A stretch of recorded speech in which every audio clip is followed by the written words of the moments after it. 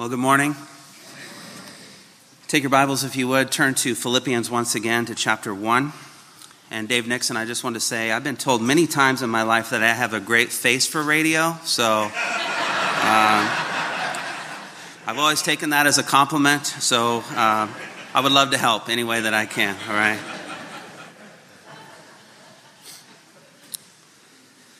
Well, the title of my message this morning, it's not there in the bulletin, but it's The Purpose of Suffering. And my hope today, as always, when anyone would come to preach, is to exalt the Lord Jesus Christ. Amen. But I want to be an encouragement to our pastor and his family, and I want to edify all of you as the saints of God. Philippians 1, we'll look here at verses 12 through 18 in just a few moments. There's a book I would like to recommend to you. It's called Fox's Book of Martyrs. I believe that no Christian home should be without this book. This book has been called the second most important book in history, second only to the Bible itself. John Fox wanted the church to know the stories of those who had gone before, those who stood firmly for their Savior even to the painful point of death. It wasn't only that they had died or even the details of how they died. Fox wanted the church to be encouraged by their testimonies. That even in the lowest moments of torture and tribulation, they had found Christ worthy of their devotion and love. He wanted Christians to be blessed and encouraged by the testimonies of those who had gone before, who now formed part of the great cloud of witnesses in the stadium of history. In 2007, a new book came out entitled Fox's Voice of the Martyrs, from 33 AD to today. This too is an important work revealing that there are hundreds of Christians around the world still being martyred today for their love and devotion for the Lord Jesus Christ. I wanted to tell you about a man named Radoy Roy who was martyred on April 23, 2003. His purpose was to bring as many people to Christ as he could, to point them to the Savior. It didn't matter the danger. God had called him to this work, and he would follow to the end. So he packed up his belongings and began working in an outreach ministry with Campus Crusade for Christ in his native Bangladesh. Roy walked up to the stairs to his home in the late evening of April 23, 2003, after being dropped off by the rickshaw. It had been a wonderful evening as he showed the Jesus film to almost 200 villagers. He loved to watch the audience and the beautiful expressions of fascination and hope that showed on their faces. And he loved even more when the film finished and some in the audience chose to follow this Jesus, their newfound friend and Savior. Roy turned the handle, pushed the door open to his rented home, and made his way through the dark house. Before he could even reach the light switch, he was hit in the face, being knocked to the ground. Angry radical Muslims grabbed him and dragged him over to his bed. A couple more held him down as they tied his hands and feet to the bedpost. Roy screamed in pain as the men hit him repeatedly. The knives followed. Roy uttered a final prayer and departed this earth to spend eternity with his Savior. Neighbors who heard the screams called the police, who quickly made their way to the scene. The police were eager to make an arrest, so they arrested the two Christians from the home where the film had been shown that night, as well as the rickshaw driver who had taken Roy home from the screening. None of them had anything to do with the murder, but in the eyes of the police, it showed progress in the investigation. The murder came as no surprise to other Christians in the area. Several times Roy had been threatened and told to stop showing the Jesus film. He refused to stop. He was willing to pay the price for using this tool to reach people with the gospel message. Beloved, we really don't know persecution in this country. None of us, when we woke up this morning and got ready for church, had to fear arrest or persecution from the governing authorities because of our decision to come here and worship Christ. But we as believers who are living lives for Christ should be facing some degree of persecution. Paul said in 2 Timothy 3:12, "Indeed, all who desire to live godly will be persecuted." I wish he would have said might, or you may be. No, he says you will be. Jesus said in John 15:18, "If the world hates you, know that it has hated me before it hated you." And according to Jesus, persecution is not necessarily a bad thing. In fact, Jesus taught that it was a blessing to be persecuted for identification with him. Matthew 5:10-12 in the Sermon on the Mount, Jesus said, "Blessed are those who have been persecuted for the sake of righteousness, for theirs is the kingdom of heaven. Blessed are you when people insult you and persecute you and falsely say all kinds of evil against you because of me. Rejoice and be glad, for your reward in heaven is great. For in the same way they persecuted the prophets who were before you." And so as we come to this passage here in the book of Philippians, we understand that Paul is facing suffering. He is in prison for preaching the gospel of Jesus Christ. He is suffering. He is facing circumstances and conditions that he would not choose for himself, but he chooses to not waste his suffering. And because of Paul's suffering, many were hearing the gospel of Jesus Christ. Believers were being strengthened to boldly proclaim the good news, and Almighty God was receiving all the glory. So let's look at our text, Philippians 1, verses 12-18. "Now I want you to know, brethren, that my circumstances have turned out for the greater progress of the gospel, so that my imprisonment in the cause of Christ has become well known throughout the whole Praetorian Guard and to everyone else. And that most of the brethren, trusting in the Lord because of my imprisonment, have far more courage to speak the word of God without fear. Some, to be sure, are preaching Christ even from envy and strife, but some also from goodwill. The latter do it out of love, knowing that I am appointed for the defense of the gospel. The former proclaim Christ out of selfish ambition, rather than from pure motives, thinking to cause me distress in my imprisonment. What then? Only that in every way, whether in pretense or in truth, Christ is proclaimed, and in this I rejoice, yes, and I will rejoice." The key verse in this section is verse 12, where we see Paul's greatest desire is for the advancement of the gospel.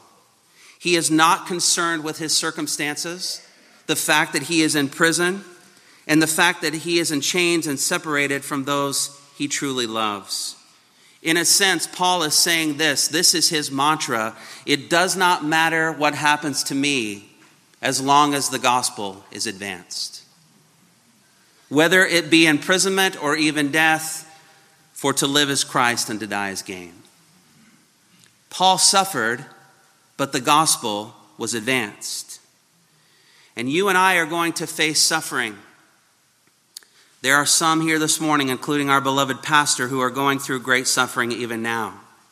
You and I will go through very difficult situations. We will endure various trials. We will encounter circumstances that we would never choose for ourselves. So how will we endure? Because they're coming, if they're not with you already. How will we be victorious?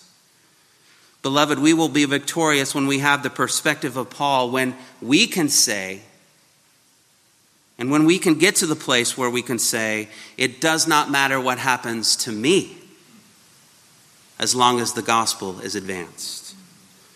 So today I want to give you from the Word of God 3 purposes for suffering so that the gospel might be advanced.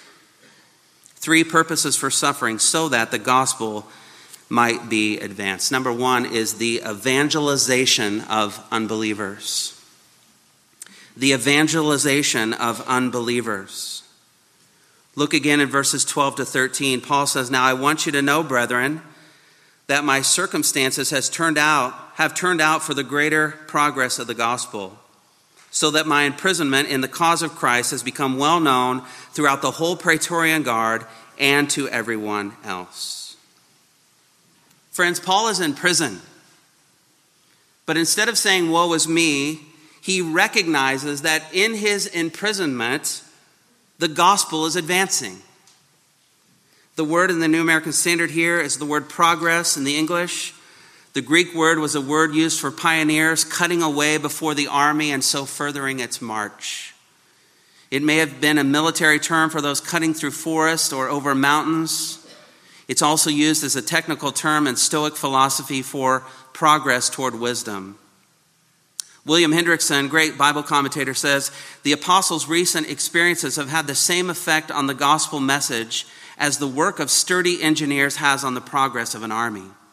These men are sent ahead in order to remove obstructions and clear the roads for the rest of the army. Now, in the path of the gospel too, there have been formidable obstructions. Paul's experiences and reactions, his bonds, trial, constant witness for Christ, conduct in the midst of affliction, had served the purpose of tending to remove these obstacles. Thus, roadblocks set up by Satan to hinder and stop the progress of the gospel had become stepping stones to better understanding and deeper appreciation of God's redemptive truth and to rising courage in defending it. Paul had been bound, but the word of God could not be bound. Listen to this. Because Paul is in prison, the gospel is advanced. God does this because of Paul's circumstances and not in spite of them. The good news reaches the ears of unbelievers in Rome. He tells these Philippian believers that the specific purpose of his imprisonment is the advancement of the gospel. In case they are feeling sorry for him or in case they are questioning the sovereignty of God in his life, he tells them that everything that has happened to him has led to the advancement of the gospel. In other words, this was God's specific purpose for this time in his life. And God was not surprised with all that was taking place. In fact, God ordained it. The Lord gave Paul an opportunity to reach a crowd that he could never reach outside the walls of a Roman prison. Verse 13, he says, so that my imprisonment in the cause of Christ has become well known throughout the whole Praetorian Guard and to everyone else. The guards who stood watch over the apostle knew that Paul was in prison for the sake of Christ. It was manifestly clear to them that Paul's chains were for the cause of Christ. The impact of the gospel through his imprisonment not only penetrated the Praetorian Guard, it also reached the inhabitants of the city of Rome. Other believers began to hear of his imprisonment. And anyone who had the occasion to know about Paul's confinement had also come to learn that it had to do with his being the leader of the Christian religion. The gospel was advanced among unbelievers. So how will you react and how will I react when difficult circumstances come our way? Will you seek pity and attention, or will you see it as an opportunity for the gospel to be advanced? There's a man named Dave Dravecky. Perhaps some of you have heard of him and maybe even heard him speak as I have had the opportunity.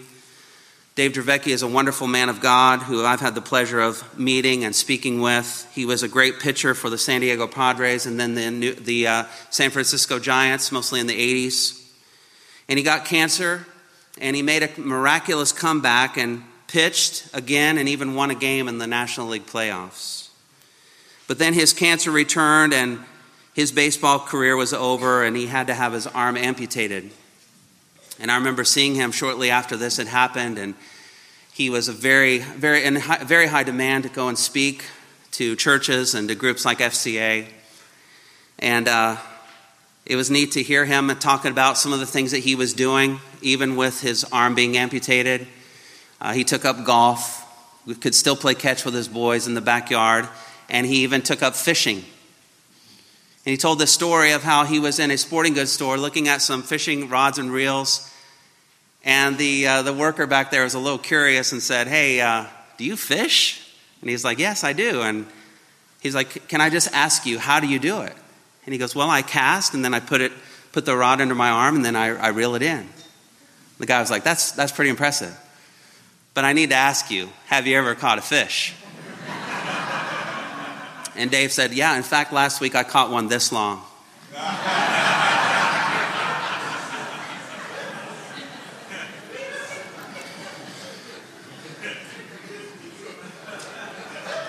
Some of you are just now getting that. Javecki could have said, woe is me. My career is over. My arm is gone. I can no longer do the thing that God gifted me to do. But he didn't. Instead, during the time of his amputation in the cancer ward of the hospital, he walked the hallways, stopping by the rooms of other cancer patients to share with them the hope of the gospel. Many of you have read the book Don't Waste Your Life by John Piper, and Piper also wrote a little paper after he contracted prostate cancer entitled Don't Waste Your Cancer.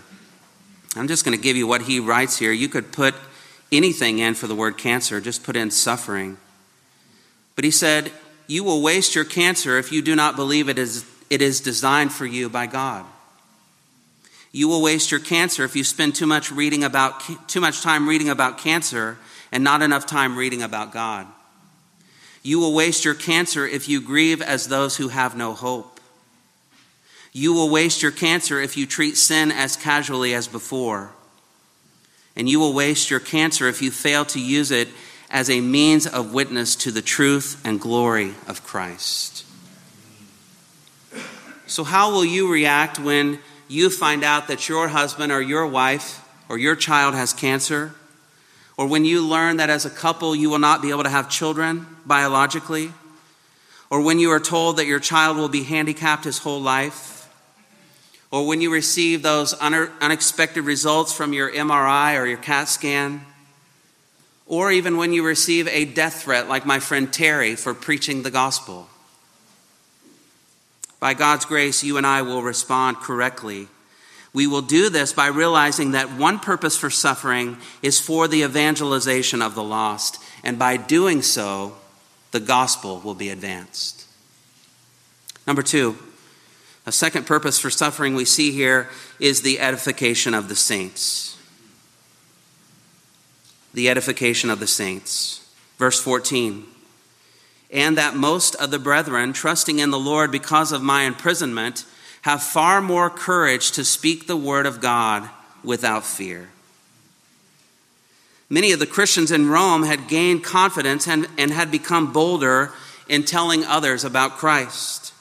They were emboldened because of Paul's imprisonment. You see, they were preaching the gospel before he was imprisoned, but now they were preaching with an added element of boldness and fearlessness and dare. Paul understood that his imprisonment was not only leading to the evangelization of unbelievers, but also the spread of the gospel through the believers who were in Rome.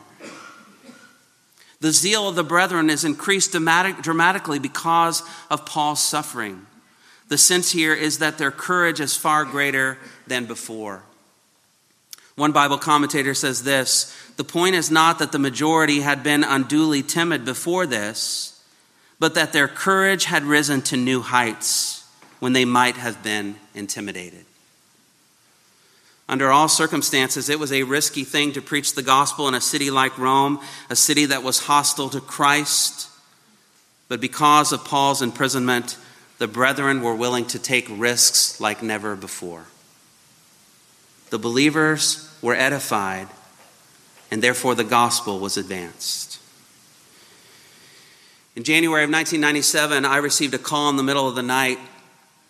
A student at a local high school, a leader among the Fellowship of Christian Athletes in his school, had been broadsided by a semi and was killed instantly. His name was Wes Eckerty. He was a 16-year-old sophomore at a school called PBL High School near Champaign, Illinois. I had spent a week with him that previous summer at an FCA camp, an FCA leadership camp. He had come to become a better leader in his school. I got a call by the FCA huddle coach of the high school, and he asked me if I would come the next morning to try to comfort the family and the friends of Wes. And when I arrived, there were dozens of high school students weeping and confused and angry. They did not understand why this happened to such a great kid. The family was suffering greatly. The parents had lost their only son, and the daughter had lost her only sibling. And in Illinois at that time, when I was working for FCA, anyone who wanted to be an officer in their school, a leader, had to fill out a huddle application form where they had to answer some questions and be able to vocalized their testimony that they truly were a believer in Jesus Christ. And I remembered that after the phone call, and I went. I had a 3-ring binder of all the schools, all the students, all the student leaders who I was responsible for, and I found his application. And we had two of the evangelism explosion questions that were on that application. If you died today, are you sure that you would go to heaven? And if Jesus were to ask you, why should I let you into heaven, what would you say? And Wes had responded to the first question with the word yes. And he answered the second question by saying, because you died on the cross for my sins and my salvation, and I have believed in you. I was so thrilled. I was greatly comforted in this. And on that Saturday, he died on a Friday night. On that Saturday, I was able to share with about 15 to 16 students who they wanted hope. And they said, can you talk to us? And I just shared the gospel with them and gave them the hope of eternal life. On Monday, I was able to speak at Wes's funeral and speak to the entire student body of that high school. I still can remember seeing them seated in the balcony of that church. And I shared the good news of Jesus Christ with those young people, really with a boldness I had never experienced before. I knew Wes Eckerty. I knew and believed that Wes was saved and was now in the presence of God. And I was strengthened and I was emboldened because of a family's loss of a dear son. And because of this, the gospel was advanced. Unbelievers were evangelized, and believers like myself were strengthened in their walk with Christ. We had a man in our church in Indiana. His name was Tom, and he began attending our church shortly after we purchased our building that we were meeting in 2005. Tom was saved in January of 2006 after listening to the audiobook Let's Roll by Lisa Beamer, whose husband Todd was on that plane, Flight 93, on September 11th, 2001. And in that book, Tom heard her talk about her relationship with Jesus Christ. And Tom had grown up Catholic, and he knew he did not have this, and this was what he wanted. And soon after, he gave his life to Jesus. Tom was later baptized. I had the honor of baptizing him, and he became very active in our church. He did PowerPoint and helped with our broadcast ministry. He worked in the nursery. He was a part of a group that I taught called Theology for Breakfast. I saw tremendous growth in his life, despite the fact that his wife was not a believer and wanted nothing to do with his newfound religion. In 2008, he sent a short paper to me that he had typed up. This man is only a believer for 2 years, and he wrote this little paper and sent it to me, and it was called Why Bad Things Happen. This is not from a theologian. This is from a layperson who learned to love Christ. He says, lately my prayer life has been finding its voice, which has me struggling with the question why bad things happen to Christians. Why is Drew in a coma? Why are Christians being persecuted? Why does God allow these things to happen to his faithful? And then he said in bold, it is necessary that these things happen to us. It is necessary that the world know that becoming a Christian is not the way to a good life here on earth, but rather eternal life with our Father. It is important that the world know what it means to be a Christian, that we count it all as rubbish, as Paul said, next to the saving grace of our Lord.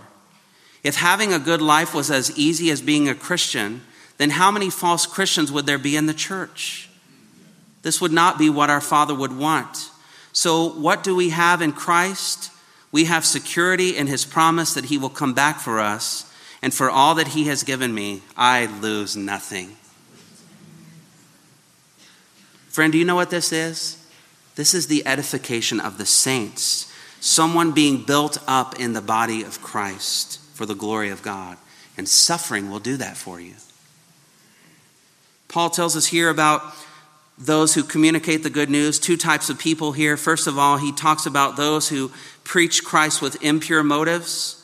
Verse 15, look at that. He says, some to be sure are preaching Christ even from envy and strife. Down in verse 17, the former proclaim Christ out of selfish ambition rather than from pure motives, thinking to cause me distress in my imprisonment. Friends, as long as we live in this sinful world, there will always be those who preach with impure motives, right? Those who preach for selfish gain. because they've been told, hey, you're good at public speaking, you should become a pastor. They've been told you would make a good preacher, or because of their want for power, or to be able to make decisions, to rule over others rather than to lead others and to shepherd, to get on radio or television and to sell a lot of books. There are many who preach with impure motives today. All you have to do is turn on the television, TBN. Or Sunday morning when church is canceled because of snow or flooding, watch these TV preachers and listen to what they are saying and listen to what they are not saying. Paul faced this in his day as well, but Paul's concern here is that Christ was being preached. Look what he says in verse 18. What then? Only that in every way, whether in pretense or in truth, Christ is proclaimed, and in this I rejoice. God is so great, God is so powerful, God is so in control of all things that he can even take the selfish and impure motives of men who preach from selfish ambition and from strife and from envy, and cause the gospel to be proclaimed so that others hear the word of God and are saved. Isaiah 55:11 says, so will my word which goes forth from my mouth, it will not return to me empty, without accomplishing what I desire and without succeeding in the matter for which I sent it. How great is our God. Note here that although Paul rebukes the messengers for having impure motives and selfish ambition, he never rebukes the message of Christ. The fact remains that the message about Christ is being preached, and Paul's heart is full of joy because the message of Jesus is being heard. He does, however, commend the second group of people, those who preach Christ with pure motives. Verse 15, some to be sure are preaching Christ even from envy and strife, but some also from goodwill. The latter do it out of love, knowing that I am appointed for the defense of the gospel. This group of people, like the Apostle Paul, eagerly desired that the gospel be advanced and that many would come to a knowledge of the truth. They did so because they loved Paul. They understood that the Lord had sovereignly placed Paul in prison to proclaim salvation in Christ. These people were motivated by a love for God and a love for his word and by a love for the apostle himself. I had the great privilege of sitting under a man at the Master's Seminary, Tom did as well, named Alex Montoya. He was our preaching instructor. I also had the honor of visiting his church in Los Angeles to witness him preaching the word of God, and to see him do that with great passion, with pure motives. Pastor Montoya loves God, loves his word. He loves the people of God. And that was so evident as we visited that church and were embraced by those kind people. He was convinced that God had called him to preach. And after graduating from seminary, he took a church that paid him very little money. And I believe it was at his ordination exam, Dr. Robert Thomas, a legendary professor at the Master's Seminary, said, what will you do if no one comes? And Montoya said, I'll still preach. Love it. During the time of Paul's writing of this epistle, 61, 62 AD, some were preaching with impure motives, some were preaching with pure motives, but Christ was being preached. The saints were being edified and the gospel was advancing. And so we have seen so far that the first purpose of suffering is for the evangelization of the lost. The second is for the edification of the saints. The third reason for suffering is the exaltation of the Lord Jesus Christ. The exaltation of the Lord Jesus Christ. Verse 18. What then? Only that in every way, whether in pretense or in truth, Christ is proclaimed, and in this I rejoice. Paul rejoices in the fact that the gospel is being preached. He rejoices in the fact that the gospel was advancing. He rejoices in his God, and he gives glory to the God of his salvation. He rejoices in the fact that Christ is preached, though it was often done with different motives. Peter O'Brien, in his commentary on Philippians, says, even by insincere preaching or from wrong underlying motives, Christ is preached and made known in every way, and in this the apostle rejoices. Paul could rejoice even in his suffering. And he had the authority to tell the Philippians in chapter 3, verse 1, "Finally, my brethren, rejoice in the Lord." I always laugh at that because in Philippians 3:1, he says, "Finally," and he writes 2 more chapters. So when a pastor says finally, don't get your coat on, all right? There's still some time. Philippians 4:4, which was read earlier, "Rejoice in the Lord always. Again, I will say rejoice." Paul exhorted the Philippians to rejoice no matter what the circumstances, so that the Lord would be exalted. Rejoicing in suffering is something that Paul experienced and modeled. Colossians 1:24, he says, "Now I rejoice in my sufferings for your sake." 2 Corinthians 6:10, "As sorrowful yet always rejoicing." Susanna Spurgeon, the wife of Charles Haddon Spurgeon, the Prince of Preachers, writes this: "The moment we come into any trial or difficulty, our first thought should be not how soon we can escape from it, or how we may lessen the pain we shall suffer from it, but how can we best glorify God in it, and most quickly learn the lesson which he desires to teach us by it. Had we grace and faith enough to do this, our trials and troubles would be but as so many steps by which we should climb to the mountaintop of continual fellowship and peace with God. The soul that has learned the blessed secret of seeing God's hand in all that concerns us cannot be a prey to fear. It looks beyond all second causes, straight into the heart and will of God, and rests content because he rules." That is an awesome reaction to trials, to look beyond all second causes and to look straight into the heart and will of God. Paul says in Colossians 1:24, "I rejoice in my sufferings for your sake." How many of us are rejoicing in our sufferings? That's a difficult thing to do. There's probably not too many of us here this morning, as we were praying, you're like, "Lord, give me trials. I'd like some. Life's just a little too good right now. Bring it on, Lord." We don't pray for difficulties. We don't welcome persecution. I don't know that there's anyone here this morning who would like to trade places with Pastor Leek or with Paul Bodwin or others who are suffering. But when God in his sovereignty brings trials and suffering our way, we should embrace it, understanding that God is causing all things, to work together for good to those who love God, to those who are the called according to his purpose. That God is using suffering to make us more like him, to conform us to the image of Christ. So I would say with Piper this morning, don't waste your suffering. Well, how are we doing? How are we reacting to the suffering that God brings us? Do we feel sorry for ourselves and cry, "Poor me"? Does it consume us in a way that brings other believers down rather than building them up? Does it cause our relationship with the Lord to go sour? Or do we see suffering as an opportunity for the gospel to be advanced? For the evangelization of unbelievers, for the edification of the saints, and for the exaltation of Jesus Christ. Friends, we must choose the latter. Horatio Spafford was a man who did just that.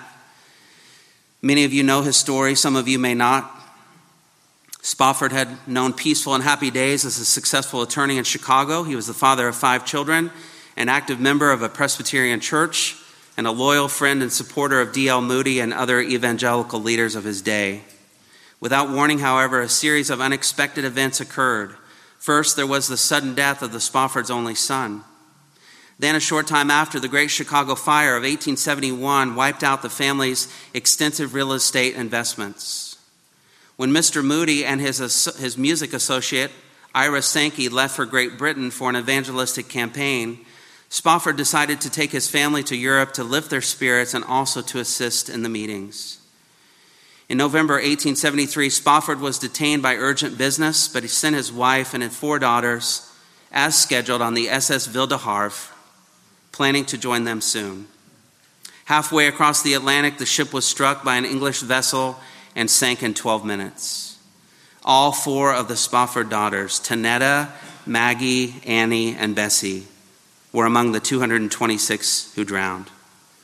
Mrs. Spofford was among the few who were miraculously saved.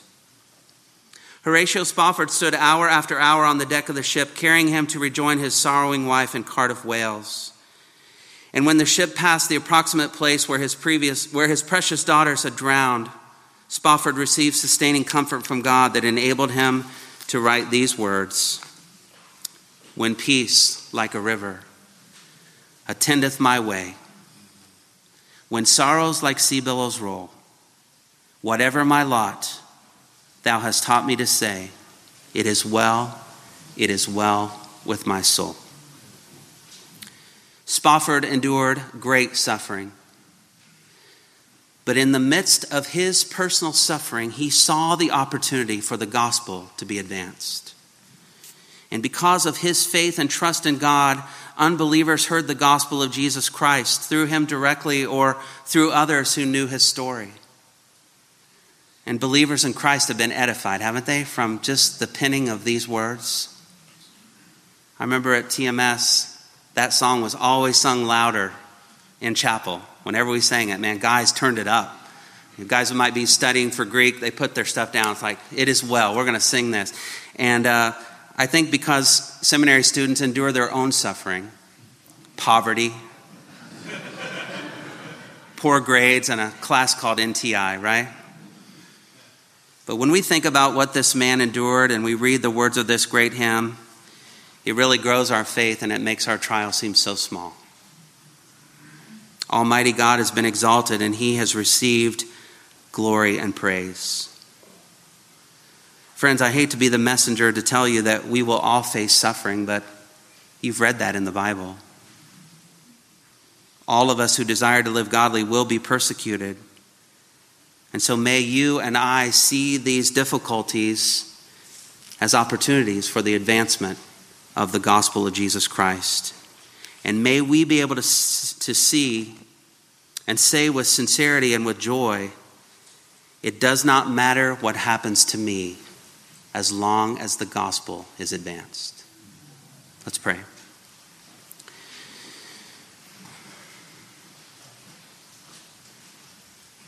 Father, thank you for the example of the Apostle Paul. Thank you for his suffering and how he didn't waste it, Lord, but he saw it as an opportunity for the gospel to be advanced. Lord, it led to the evangelization of unbelievers. It led to the edification of the saints. And it led to the exaltation of the Lord Jesus Christ. Lord, may we have that mindset as we go through trials and difficulties and things that, Lord, we would never choose for ourselves. May we not waste our suffering, but that we would use it for the glory of Almighty God and for the advancement of your kingdom on the earth. We need your help. We need your strength. We are weak. In you we are made strong, and for that we are grateful. In Jesus' name, amen.